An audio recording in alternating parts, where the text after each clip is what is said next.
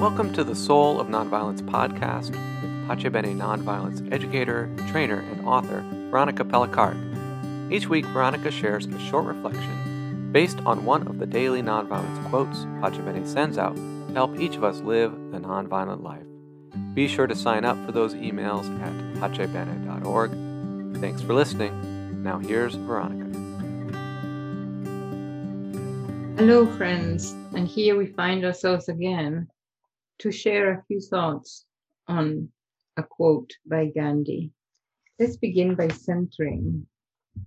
So you can close your eyes and breathe in and breathe out a few times, making the out breath a little bit longer than the in breath.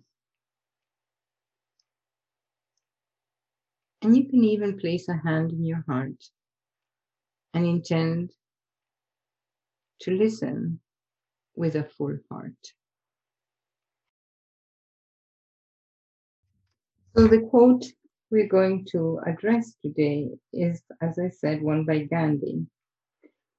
He says, "One who is possessed by nonviolence will express it in the family circle, in dealing with neighbors, in business, in dealings with opponents." And this, though it seems like an obvious and very simple quote, what I like about it is that it brings it down to earth. It grounds nonviolence. There is a tendency to think of nonviolence in a very idealistic, philosophical way. But nonviolence is a very, very practical way of being in the world. And so, for example, when he says we will express it in the family circle, what he's talking about is bringing harmony into the home, actually. If we are giving vent to our anger and our bad moods and our insecurities and our fear within the home, it will tend to create an atmosphere of insecurity and mistrust in the home. It will not bring about what we're looking for, which is so essential to make the home a place of refuge and loving kindness. So the effort demanded is that work on ourselves for us to be bigger than our moods and than our emotions or whatever else is happening. Same in dealing with our neighbors. What would it be like if we just went to a neighbor and said, for example, I want you to know that in a case of emergency or anything that you might need, you can always knock at my door and I'm there for you. What would it be like to go into a business situation, not in a spirit of I have to be in power, I have to win, I have to be the one who comes out on top, but in business, coming into a situation thinking this will be a win-win for everybody. This will be a very harmonious dealing. And in dealing with opponents, it's the same thing. How do we, inside of ourselves, stand in a place of, I want resolution. I do not want this enmity or whatever it is to continue and to fester. In Pace Bene, we have a process called Clara, a 5-step process for nonviolent engagement. So Clara is CLARA, and the C stands for centering, center myself. And there's so many ways of centering. You can anchor yourself in the heart, as I did in the beginning. You make an intention to respond, not simply react to whatever conflict you're facing. You can decide to engage in a way that brings benefit to everybody. The L in Clara is for learning your truth.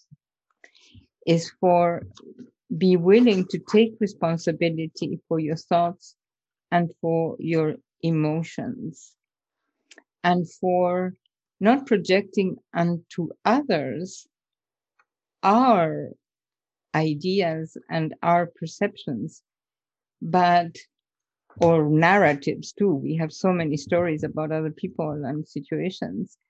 And when we say learning my truth, it helps to get clear that the truth is independent of projections and stories. So the step 3, the first A, is articulate my truth. So with trust and confidence that you can articulate your truth to the other and it will be received, you simply share your understanding of the situation as truthfully and as simply as you possibly can. The R is for receive the truth of the other person, and it involves deep listening to the other person's truth, what their feelings are and what they need. It requires us to be truly curious and interested in the other, in the position, and in them as human beings. Gandhi used to say, we each have a piece of the truth, and that comes very useful sometimes to remember this, that to let our kind of ideas to the side for the moment and to really listen to the truth of the other. And the last A in Clara stands for anchoring and accomplishing. And it is the process of revealing the truth and untruth of both the other person's and mine, and finding ways to put the two truths together and discover the points of agreement where the needs of both parties are met. So, realizing that truth gets revealed over time and that our learning and growing is a process. So, I remain constantly open to revisiting my understanding as I'm transformed in the process. So, Clara is a very peaceful place where we can really get onto the side of our longing for peace through this simple process of opening, being awake in the heart and receptive in a very sensitive way, this receptivity. So I hope this has been useful to you. And if you have any questions, please do not hesitate to send an email to info@pacebene.org. And we're always happy to respond and to engage in ways that might be useful to you. Until we meet again, do practice Clara. This is a very useful process to create and promote nonviolence in your family, with your neighbors, in business, and in dealings with opponents. Thank you for listening.